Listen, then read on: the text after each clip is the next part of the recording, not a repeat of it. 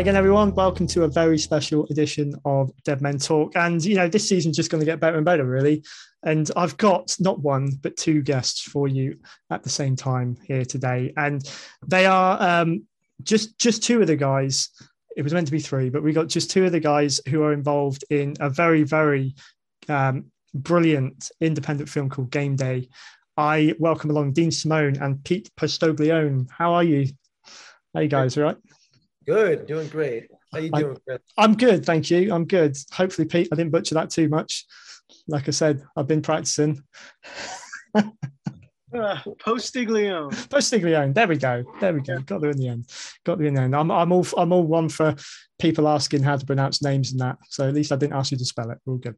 So, guys, thank you so much for coming along. This is it's such a pleasure to have you on to talk about your movie. We'll get into it in a moment. Other than that, to begin with, I loved it. I must admit I hadn't heard of it before, but then I went and watched it knowing you were coming on. Brilliant film. So we will get into the actual film itself. Sure. But just to give our audience a bit of a flavour to begin with, sort of in turn, if you kind of introduce yourself a little bit about what you've done. Obviously, we know you're actors, producers as well. You're the guys behind this film as well as many others. Just give us a flavour of what you've done in the past, which brought you to Game Day. Whichever one first. So I'll jump in. I've kind of I call myself a lifer. I've been doing this for almost 22 years now. On all sides of the camera. I did start out as an actor doing local community theater and being on stage, and then I did some musical theater for about 8 years professionally, and then I don't know, I kind of made that transition, I think, like a lot of us do, to wanting to take on like more of a directorial role, writing, and then producing just kind of came natural to me because I've coached basketball and or baseball and or a sport my entire life. Okay. So from that point of view, I think the production part or the producing part just was an easy transition for me. I opened up an acting school about 3 years ago with Val, my business partner, who's unable to make it today, but hopefully you'll get her on the show at some point. But she, her and I opened this acting studio called the Actors Co-op, where I had the opportunity to coach a young kid who was then getting vetted for one of the lead roles in Dean's movie that he wrote called Game Day. And then we just, kind of hit it off from there. And they were telling me about this movie called Game Day about a Philadelphia family, and they wanted to shoot it in Atlanta. And I said, why not come to Philadelphia? Which, in turn turns out that Dean is originally from this area. Okay. And I literally met Dean, a short time ago. But Dean and I hit it off in such a way where we just felt this simpatico, this, this old familiar feeling that people get, and we've been, I don't know, I feel like we've been close our entire lives. That's just kind of the way it feels. That's cool. So that's kind of how I fell into the mix, and I was asked to produce. I was lucky enough to have a small role in it, but I was asked to produce, and then I was asked to be the assistant director as well. So I AD'd this film as well as produced it and as well as acted in it. Very cool. So your fingerprints are all over it, really. Yeah. Angles, so. Cool. Awesome. Labor of love, as they say. Awesome. Dean, how about you, mate? I'm with Pete. I'm definitely been a jerk of all trades, master of few, and I too am a Philadelphian like Pete, and echo Pete's feelings. We really just hit it off. Like we've known each other our whole lives. We have very similar backgrounds. I coach sports as well. And we just very, very much similar to each other and spoke similar language, as was the case also with Val. Edgar and John Paul Rice have had their production company and their partnership for many years, both great at what they do. Edgar is a phenomenal director. I've worked with Edgar in the past, and he is a seeker of the truth, and he is definitely a poo-pooer of bullshit, man. So you cannot get away with too much crap. No acting tricks with Edgar. That's what you need, isn't it? Yeah. So what I did was I had written a script that I took to him, and he loved the script, but he was like, he had this idea. He said, you should write something that's sort of based on, your family in a way, obviously. And we like to say, just to remind people that this movie is not a documentary. It is a fictional work. Thank God. That would be like, a verse out of a Morrissey song if it was that bad. That's a quality reference to bring Morrissey into that. Absolutely brilliant. Yeah, one of my favorites, man. Cool. So I started writing it with Edgar. It just continued to progress. It snowballed. We hooked up John and me and Edgar with Val and Pete, and these guys, just what they did in Philadelphia, from locations to actors, all the actors are Philadelphia actors in it. They just crushed it. It's so much so that me, Val, and Peter are going to be, we are starting pre-production on another film that we're going to be doing in the next year. And we just love the Philly flavor and everything that goes into being Philadelphia. So we took the whole thing there, all of our experiences. And man, we dug in, Chris, eyeballs, man. And we really, we bared it all. So. Yeah, and it's moving on to the film itself. Like I say, I watched it over the weekend, and by nature I'm more of a horror fan. I do kind of entertain a lot of if there's good films out there, I will watch them. I've never been drawn to kind of the drama sort of side. So I went in a little bit wary. I was like, I'm not sure how I'm going to feel about this.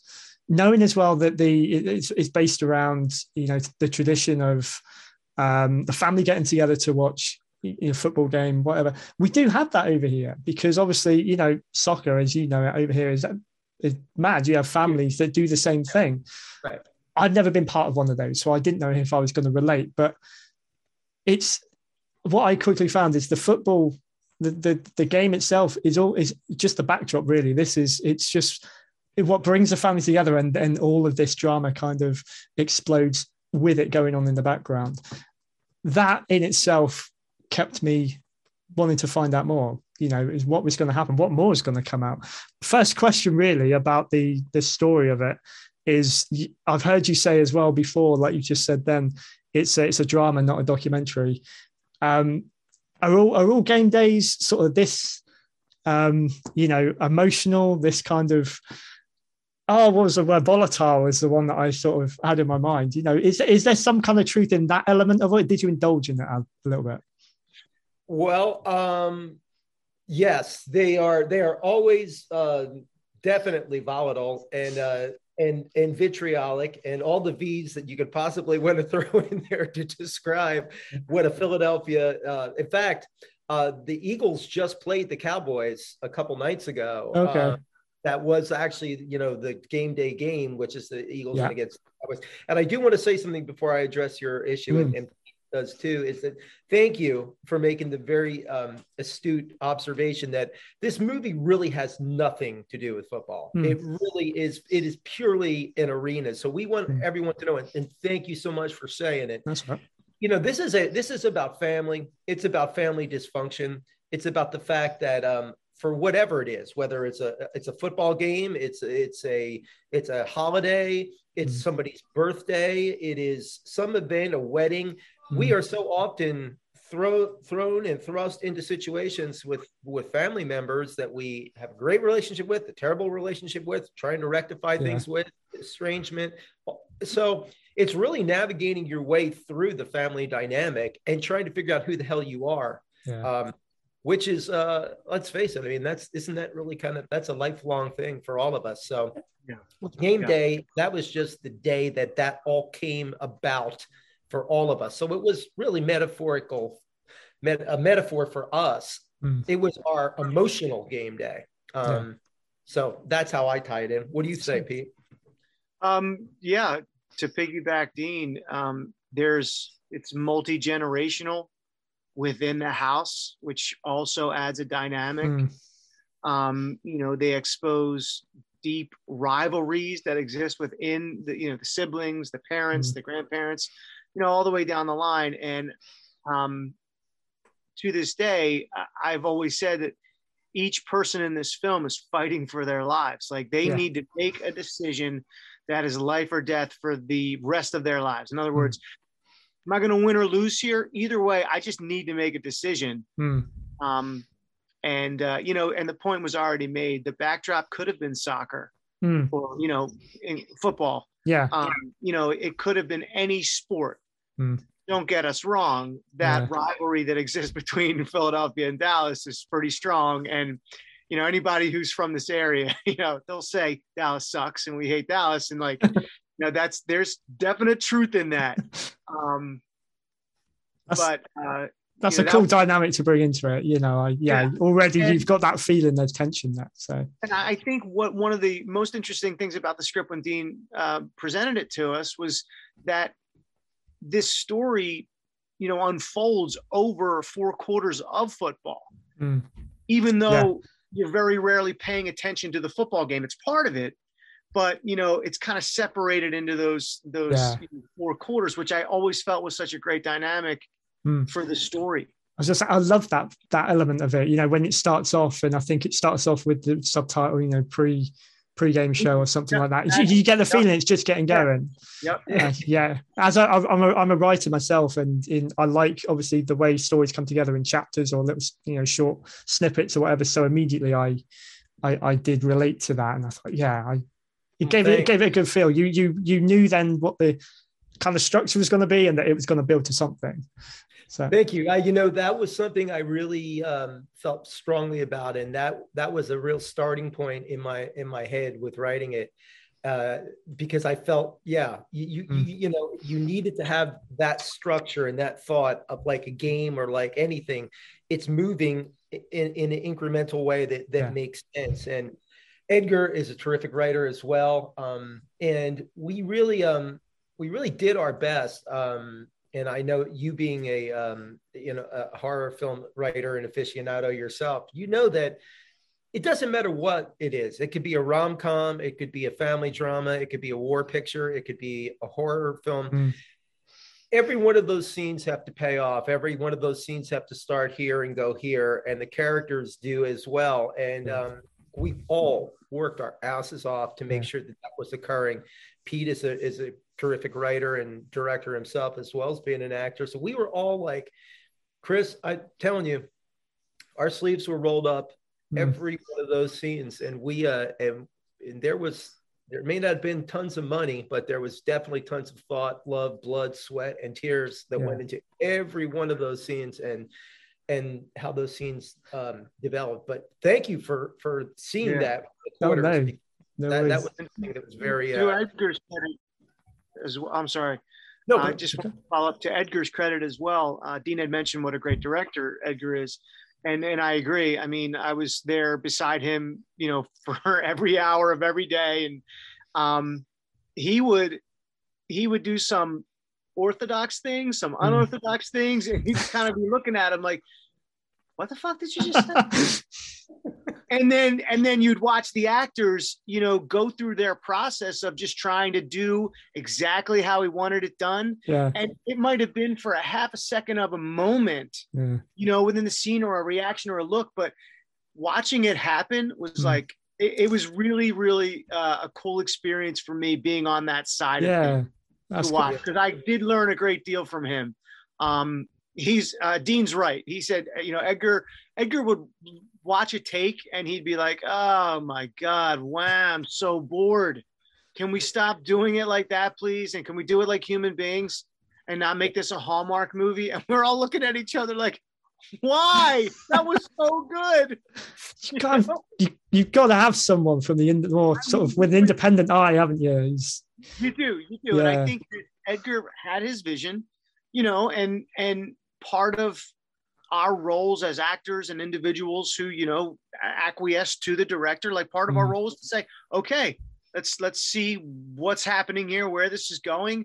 I mean, there were many times where we were just kind of in disagreement, which happens on every set. But I think the overarching theme of this was we became a family.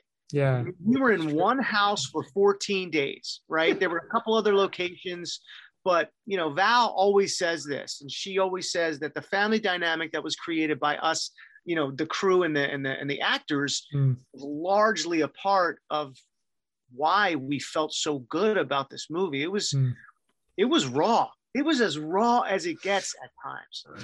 And we take breath at the end of the scene just to kind of decompress a little bit because it's so raw. I mean, there are times in this movie where your stomach is just in knots. Right. You're watching all of this unfold and you're like, oh my God, I feel so uneasy about this. Why do I feel so uneasy?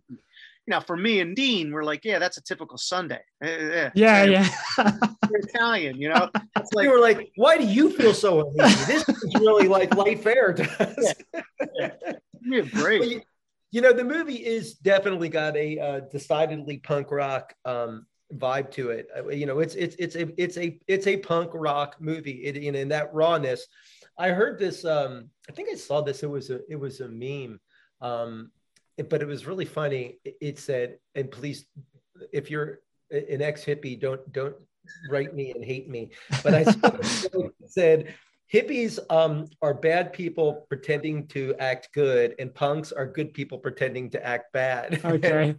and I think that there is an element of being able to really bear it all. And any artist that I've ever loved, whether it's Marlon Brando or John Lennon or Johnny Rotten, it doesn't matter to me. They all have one thing in common, which is they're throwing it out there, just throwing it out. And you like it, Morrissey. There's another guy. Yeah. You can like it, love it, hate it. Okay. But it's being thrown out. And we all made it a distinct, I don't know, need, every one of us to tell that kind of truth and to throw it out there like that. And I feel like that's what makes it work, and that's what makes it resonate, and that's why we're so proud of it. Yeah. Sure.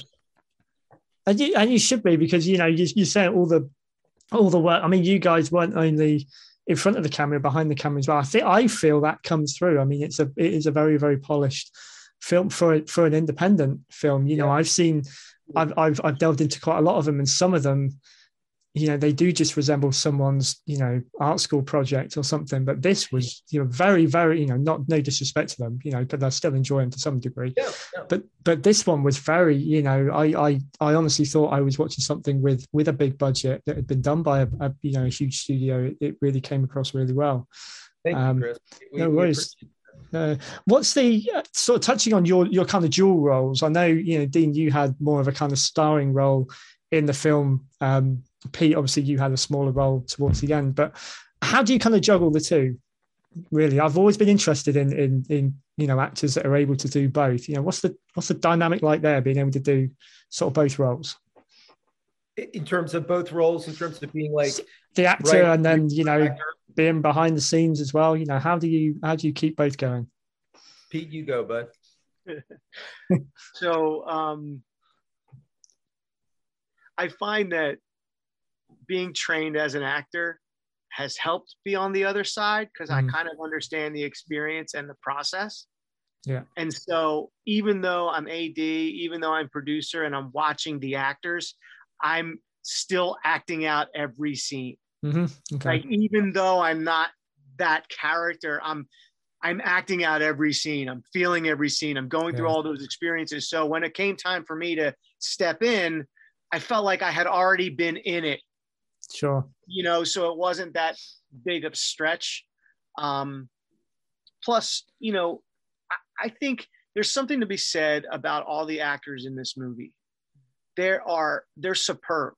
And sometimes you'll do an independent film and you'll get like the top 5 will be superb, and then the rest of the kind of just fill in. Yeah. Every role in this movie was acted as best as humanly possible.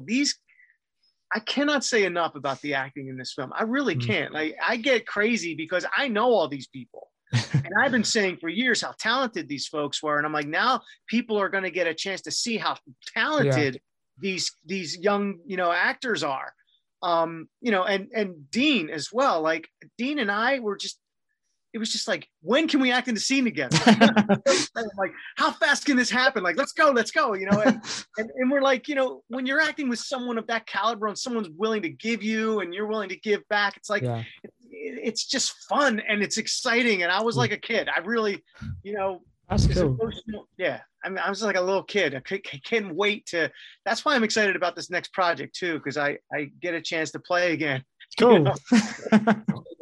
And Pete was in Silver Linings Playbook and was doing scenes with Bradley Cooper and Jennifer Lawrence. And I mean, he was like toe to toe, swinging for the fences with him, man. So I mean, wow. that's my praise coming from Pete because he's a hell of an actor. And not only did he do a great job in the acting part he did in the film, which was a small part, but it was a very pivotal part that he really nailed.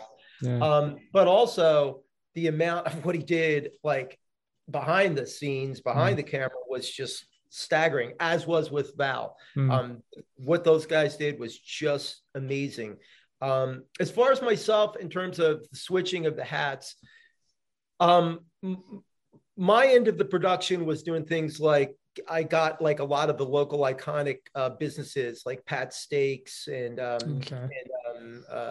Primo Hoagies and ravioli, right? And so I got a lot of those sponsors, and that was I enjoyed. My dad was a salesman, and there's a lot of selling elements that go into making films. I'm sure I don't need to tell you, Chris. You know what it's like.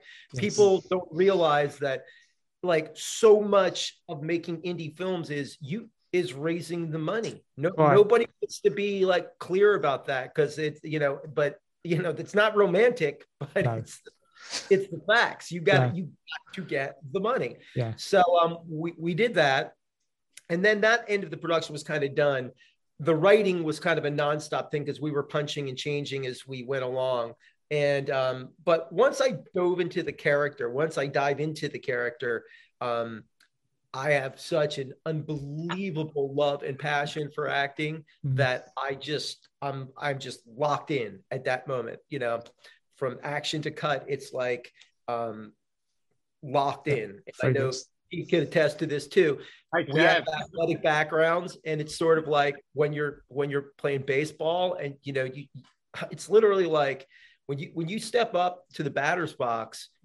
Like, there's really nothing going, you're locked in. I mean, it's like, yes, you're kind of aware of other elements. I'm sure when you're a pro and it's like staggering amounts of people and that's going on, but even those guys, they're locked in, you know? Yeah. It's the same with being an actor. Baseball is a good analogy because you are literally, when you're in that batter's box, it's like one pitch at a time. Yeah. You can't focus on anything else because those things are coming 100 miles an hour. I was going to say, you ain't got long, have you? No. Less than a tenth of a second to even decide. Yeah. So that's a great analogy. And cool. Dean was locked in. So was Shelley. Again, this cast was just great.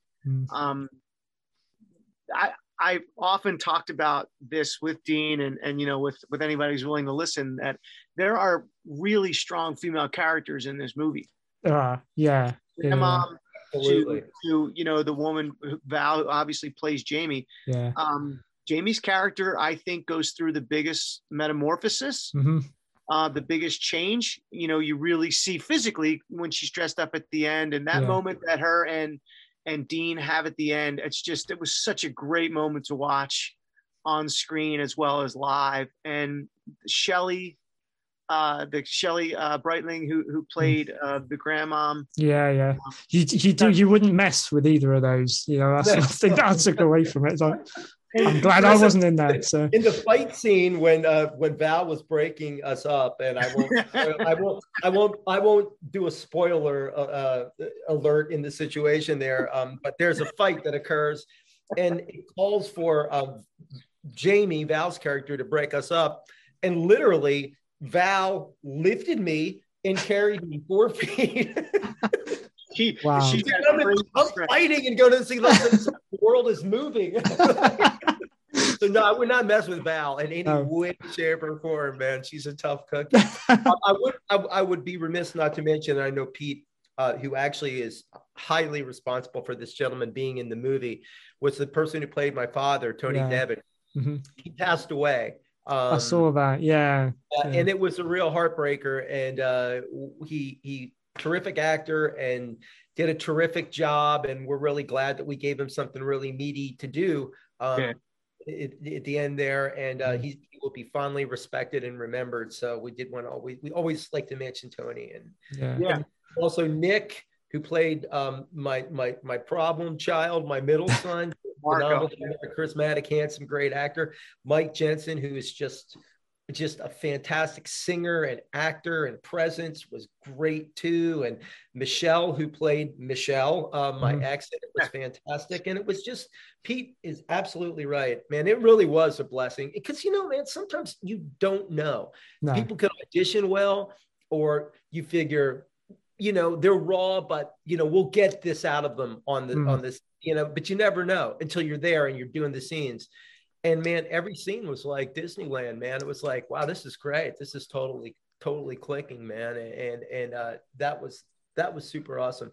I do want to mention something too, just to piggyback to something you said, because it struck me when you were talking about you're a horror film aficionado. Do you write horror films as well? No, I write horror novels, but maybe one day. I'm still waiting for mine to be, one of mine to be kind of discovered. So, that's really interesting. Well, what is the biggest difference for you in writing a novel and writing a screenplay? Like what is the jump? What is the difference? The jump at the minute is I think I've looked at writing a screenplay, and I think I've always been put off by it because I know it looks a lot more technical than literally because I don't plan any of my novels. I just sit down and I'll just write whatever comes out my fingers, really.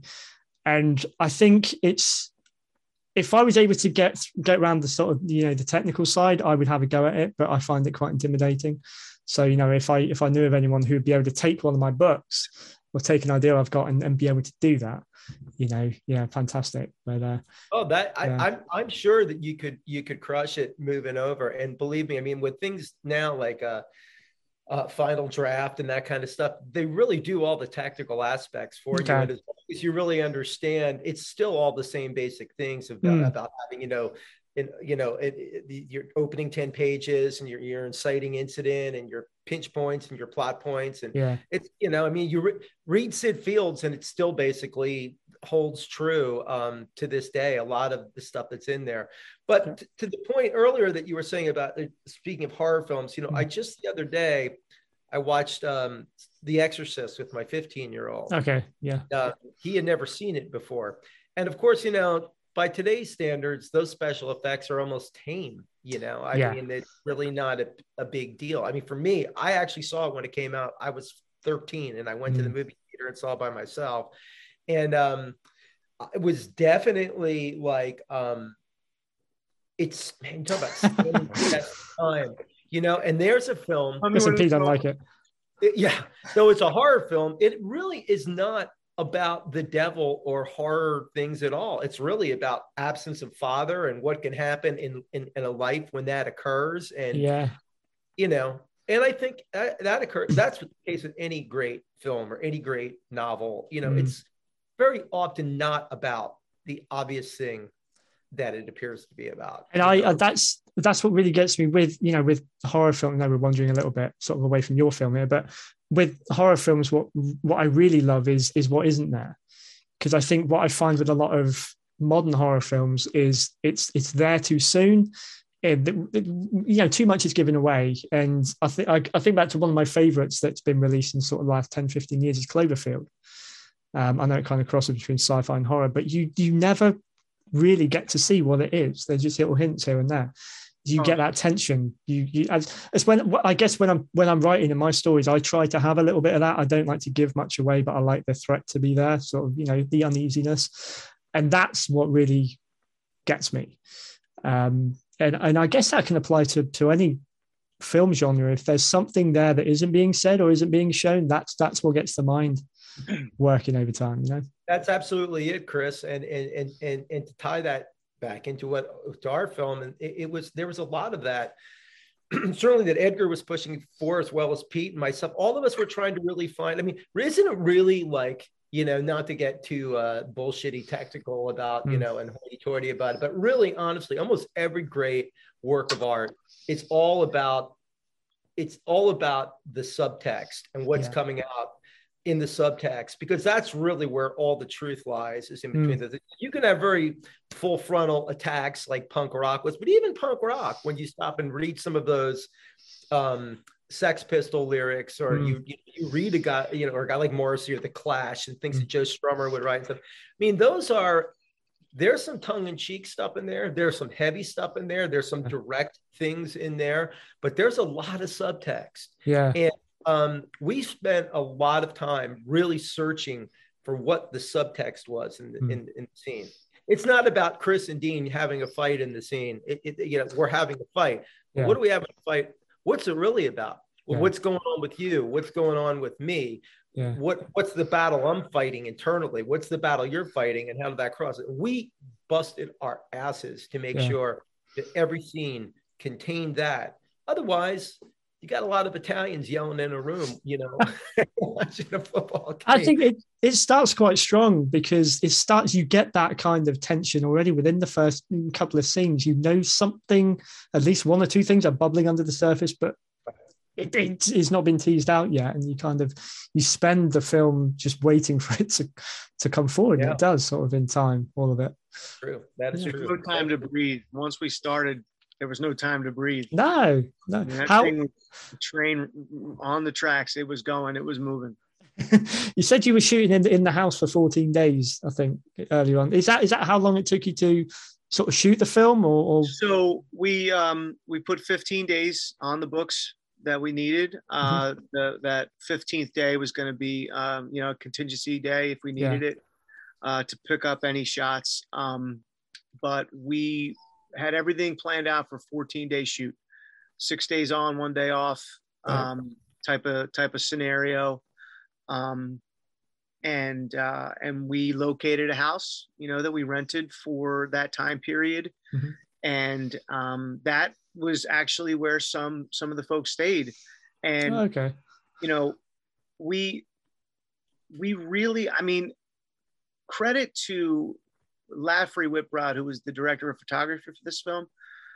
He made that house, the elements that appear in that house, how that house appeared. I mean, and you know, hats off to Val too, because Val went into that house a week earlier than everyone else and got that house ready for us to come into. I was a little bit a part of that, but like Val did all of the heavy lifting. And even during the production, she's playing this Jamie role, which is heavy as can be anyway. But her and Dean are actually cleaning the house before we shoot the scenes. And I love this story, and I'm going to let Dean tell it. Like Italians in their kitchen, it has to be spotless before you even start. So Dean, take it away, please. Yeah, that's true. You know, there is a very big element, like and there are some things that are autobiographical about the story. Yes, my older parents do live with us, and I can tell you, an Italian mother's kitchen is like you literally could have surgery in the kitchen. Okay, I mean it's beyond words. Okay. And so we really felt, because some of the people that were staying there, we love them dearly, but you know, house cleaning isn't one of their like strong points. To do. So that kitchen was looking more like where some artistic young filmmakers live, and not where a 80-year-old Italian mom would be. Yeah. So man, me and Val we're looking at it and we're like, this isn't right. So we're like, okay, we got to clean. Pete's like, what? We got to shoot. 40 minutes, Chris. We had a whole production for 40 minutes. So it was clean. Me and Val are in there cleaning, and you know, and Val was like, "Get out!" That's true. No, I forgot about that part. But they kicked everyone else out so that her and Dean could do it the proper way. It was great. It did add to it. And anybody who's an Italian American, especially ones from those areas like ourselves, man, they'll tell you that's no joke. You are not showing a sloppy Italian American kitchen from an 80-year-old because we'll talk about fiction, baby. I was going to say they'd pull you up on that quite quickly. That'd be the one. They wouldn't get past that. So not get out of here with that fake ass kitchen. That's right. Yeah, that's not. But that was that was the intent. And a funny story about Tony Devon, and I know we spoke about him, and again, we're very blessed to have worked with him in his last hurrah. But I was making eggs and coffee for myself one morning, and Tony Devon comes in. I'm over there pouring a cup of coffee. He grabs my plate of eggs. He grabs the coffee. He says, "Thanks. Make yourself one." That's the kind of a-hole Tony Devon was. Superman, super guy, but he was an a-hole at times. But the kind of guy that you love because you love to hate him because he would make these gutter sounds before every take. He'd be like, blah, blah. I'm like, what are you doing that for? But that was him. And he's earned the right to do that. He's been around a long time. Yeah. That he has. For sure, man. He knew his place and he made sure you knew yours. Oh yeah. One thing I wanted to ask actually about, again, that I noticed about this film, which I've always been interested in when I've watched films like this, is most of it does take place in one setting. What are does that sort of constrict, does that give you more boundaries because you've got, less space to kind of play out a story, or does it let you hone in on the characters and what's going on? What are the yin and yang almost of having that kind of setting? Well, I believe it is cinematic haiku. You've got 5/7/5 to tell the story essentially, or it's like the blues or country. What do they say? 3 chords and the truth. Mm-hmm. It's kind of like what it is when you're in a situation that's like that. It's 3 chords and the truth. Look, if we had the money or the resources, God willing, maybe Pete and I and Val get to a point in the next 10 years where we can have that, multi-gajillion dollar settings that we would like to do. But I'll tell you the truth, man. I don't want to hold us down to this, but I don't even know if that's really where our interests are. To tell you, I never really felt constrained by the surroundings because to me, it never really was about the surroundings other than being in Philly and making it authentic. The authenticity was important, but in terms of the constraints, it felt no more constraint than, not to compare ourselves to him, but what I'm saying is just, it sort of is like, I don't think that Shakespeare felt constrained by sonnets or having to be in, iambic pentameter or something like that. I mean, I think in a way that's sort of freeing because you don't have to really think about, how am I going to make the most of this set? We spent $50 gajillion on it. We could sell, fed South Yemen with this set, set here. We didn't have that, man. And, I don't know. I didn't miss it. Did you, Pete? I felt like to just from my point of view as the producer / AD, I was like, this would be a great way to save some money. Mm-hmm. Not a lot of locations, so our budget is what it is. We should spend it on the camera, the equipment, those types of things, and then the actor side of me, the coaching side of me, is like that. That puts you in a space as an actor where you have to be in the character. Now, I'm not saying that you don't always have to be. Let me try to bring this back to when you're in multiple locations, you're getting the stimulation from multiple locations, right? Yeah. And the stimulation's coming in and you're able to that sun feels good. I could probably do this line with my face in the sun. Yeah. You really have to dig into the core of your actor, that character, when there's nowhere to go. Sure. Okay. What am I really fighting for? What do I really want? How am I going to fucking survive? You don't have a choice, right? You're in it. This is the only place I can go. I might be able to walk into the other room, but guess what? 15 feet the other direction is all the people that I fucking hate right now. And I got to learn how to deal with that. The truth of this story, how the story was told. That's the truth of this story. Yeah. And, you know, we did, and Dean mentioned this, like there were so many truths going on inside this film, being drawn from every life experience that any of these actors had gone through.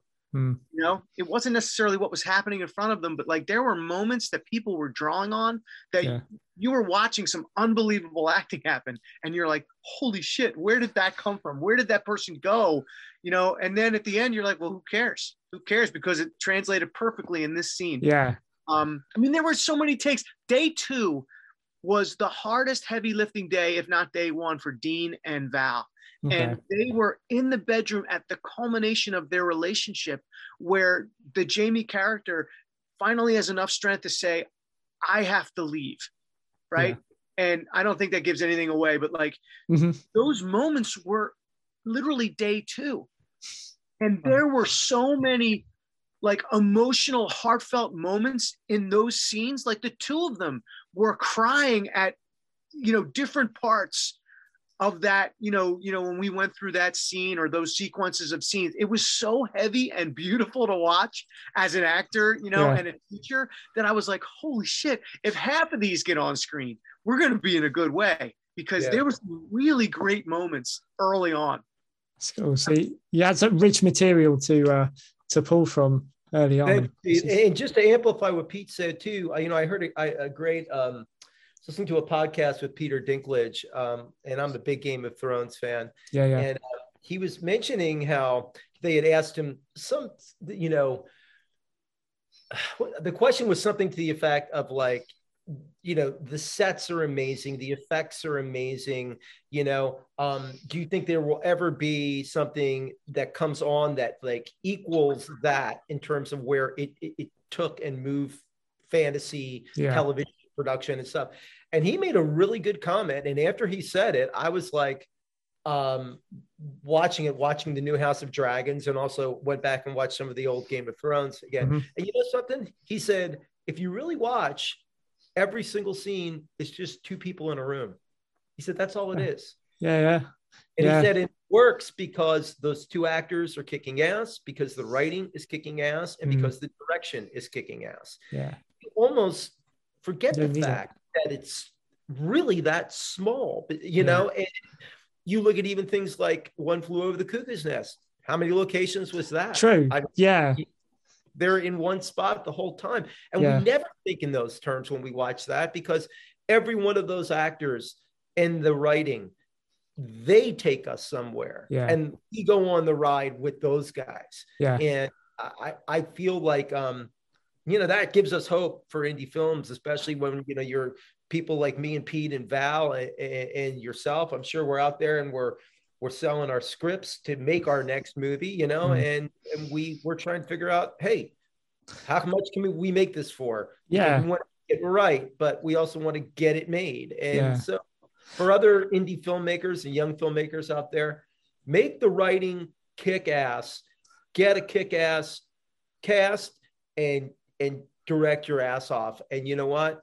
People will respond. You can shoot it in a garage, man. It doesn't matter. That's a great point, because I was going to circle back to yours as well, sort of off the back of the question that I asked about the set. Is that you don't feel like you need any more? You know, if it's relevant to the story, it tells a story, it's perfect for that. Why should you have to, you know, just show that you can go all over the place? To, you know, it's gratuitous and you don't need it. So cool. I'm going to give away a little secret here, but we were shooting, I'm going to say day 5, day 6, whatever. And we're trying to do day for night, right? So we have to darken the entire room, make the whole experience dark. It's beautiful and sunny outside. Kudos to our lighting guy, our DP. Like, again, Lafferty Whitbrod, like the brain on this kid is just like his pictures, his images. And I want to follow up with the lighting scheme, but like, let me just say that he made these rooms look so uniquely different, even though they were in the same home. We turned rooms around. We literally we physically moved furniture so that the way the room was set up originally, it was completely the opposite, to get away from showing window or showing light or just like, And I know that there are other cinematographers out there, there are other directors who understand that, and they've done that. And like having the ability to have somebody like Lath on set who does that and bring that experience and that knowledge to us, it was great to watch. For one, it saved us time and money. And then, you know, not only that, he lit every room differently to match every lighting color for each character. So I've heard on another interview and I find that fascinating. I was fascinated, and he showed us stills from it, and he said, I want you to take a look at Dean's lighting. I want you to take a look at Val's lighting. And I'm looking at these pictures and I'm going, oh, wow. So like Val was green. Dean had like an amber hue. Actually, they wanted me to be in pitch black darkness. And I was like, what, me? Oh, do you any favors, like, isn't it? Val, emote, Dean, we're dark. It was a lot. Yeah, it was a lot. It was a lot of time. Like, we can't see her face, Dean. That's the point. Why we're doing it. Why we're Bergman-esque. It's okay. It's fine, man. Go with it. No way, buddy. You were fantastic. No way. Everyone was fantastic in this film. There's one thing I was going to reserve it. It's a shame Val isn't on because this was reserved for her actually, but I'll pass it on to you guys. Is while I was watching this, and I love this with indie films, is when I have a moment I'm like, I know who they are, but I can't place them. And it was Val, and I had seen her in something else recently, and it was great that I was watching this. I was like, yeah, who is she? I've seen her before. So I went back through her what she's done before, and Derailed again, you know, going through all the horror films and you know, we pick up any horror film we see that looks and sounds remotely interesting, we land on, and she was in that. So, you know, again, for me, that was great because there's someone there, for me at least, that I already had that draw to. I just can't understand why, you know. And it was, yeah. We're gonna let her know you. We're gonna let her know you said. I'll do that. Yeah. Yeah. You should interview her about that process. I will say this about that. Yeah. You know how they say, you know, I've been acting for a minute, and that's kind of just like the sarcasm for. Yeah. So Val had literally been acting for a minute. No, literally acting for like a minute, and she had done a role with, like, she got this pilot with Leo Rossi that she did, and then came home from that to literally be the head of the production for Derailed in Philadelphia. Wow. Has never done it. But physically, she built that train car, hired a crew, found a crew to build that life-size train car. They dug a hole, filled the hole with water, and submerged that. That was Val's first feature film as a production manager. Wow. I'm just going to throw that out. And she'll tell you, worst experience. She may even tell you, like, I can't even believe I survived it. Oh, no. But, you know, I think she met a bunch of people and she learned a whole lot. But, you know, it's interesting. I cannot wait to tell her that you brought that up. Yeah, do it. Because it's super cool. Just a powerful, you know, that image, because I wasn't involved in that project at all. And I knew Val at the time. But to know that Val she didn't even know what was happening, but she was able to just get it done because that's how good she is. She's incredible. Forceful as hell. she's fierce. That's the greatest word for Val. She's fierce and extremely loyal. Beautiful. That's fantastic. No, I'm glad that spared that story, because I mean, I look at it even, you know, in a different light, because I've come across these horror films before, and again, I'm kind of like, I've seen some really, really naff ones. And I mean, I, again, didn't know what to expect, but it's one of those that was like, there's something about this is different, you know, first because I'm still watching that, I suppose, as well. But, you know, the story was intriguing, had a great twist at the end as well, that even for me, I wasn't really expecting. And, you know, after all the horror films that are out there and everyone seems to be doing one, and all the similarities, there's nothing new. Anytime I can find something with a twist is brilliant. So wow. When you have her on, Chris, when you have her on, you have to say, "Welcome aboard, Val." I will write that down. Her first lines in the movie: "Welcome aboard." Say, "Welcome aboard." Welcome aboard. I will do that. Thank you for that, Pete. That's brilliant. Yeah. This has been truly fantastic. I've loved having you guys on, and we will start to wrap it up now. But I will give you the floor for a couple of minutes because we've talked about the film, but we haven't really told people where they can find it and everything. So I'll give you the floor, sort of direct people to where they can find out more, where they can view it, where they can find you guys as well, if they want to find out more about your future products and news and everything. So. Okay, well, the film is available in the States. The film is available on Tubi, Plex, and then the film is also on Amazon Prime and Vimeo. So you can get it on all of those. Because I understand in the UK, you guys don't have Tubi, right? We don't. No, we don't. I got it on Amazon Prime. Plex, though, that's interesting. I might have a look and see because I have that, but I don't know if it's different over here. So yeah, no, it's on Plex as well. And so please, everyone, go out and check it out. The thing that's so good about Tubi and Plex is it's free. So free is always good. So please check it out. And Game Day the Film, our website, GameDayTheFilm.com. I think there's an actual entry button there for Amazon Prime and also Vimeo. So if you go to Game Day the Film or GameDayTheMovie.com, you can find the link that way as well. Yep, awesome. GameDayTheMovie.com. It is there, and we're working on the next one, and we're fortunate enough and blessed enough to be acting away and doing stuff, and but please, man, please go out and check out Game Day. Tubi, Plex, Amazon Prime, Vimeo, and I think there's going to be actually a couple more coming down the pike as well. Cool. And then also I'll be on the corner selling mangoes, peanuts, and DVDs of the movie. And I'm in Philly selling soft pretzels and hot dogs. So you got your dirty water dogs here. You got your pretzels. We're doing everything we can to make $11 more to make the next film.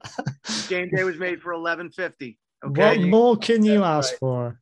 No, seriously, I think we need people to see this and understand the independent film market. Like, people make films, and Dean and I talk about this all the time. Doesn't matter what town it is. Doesn't have to be Hollywood. It could be any town USA, we'll say. But you put the right team together, and you all invest in, and not just money. I'm talking about time and energy and your abilities. You can make something pretty spectacular. And we're hoping that when people see this the way you did, Chris, they'll see that the production value in this is it's extremely high. I mean, it is. Well done. Yeah. Well done. Yeah, guys, there's live music. There's theater that isn't Broadway, that isn't produced by, Disney. There's all kinds of books written by all kinds of terrific authors out there. And, there's independent film. And it is out there for people to enjoy. It does not need to be produced or made by Sony or some gigantic corporation. There's a lot of valid, amazing things out there. And man, we live in a golden age where we have so much at our fingertips. We can see so much content. Hey, some of it's not worth the shit. Some of it is phenomenal, man. And there's just so much stuff out there to be seen. So at any rate, we want you folks to go out and check it. And we really appreciate you having us, Chris. Hey, anytime. And write that horror script, man. I will. You have inspired me. I podcasting, ironically, COVID came along and paid to all the projects I was working on. It just stopped there. Then I lost all my inspiration, mainly because one of the ones I was writing was about a virus, and I was like, I can't write that now. So speaking to guys like yourself, once this series comes to an end, at the end of November, I'm going back to my writing. So spoiler there for anyone who follows my work. But speaking to guys like you really does inspire me to pick that up again, and these kind of things are possible. So thank you. Thank you for that. Thank you for coming on. And, you're welcome back on when your new project is out or about to be out, when you can talk about it more. Always a space there for you.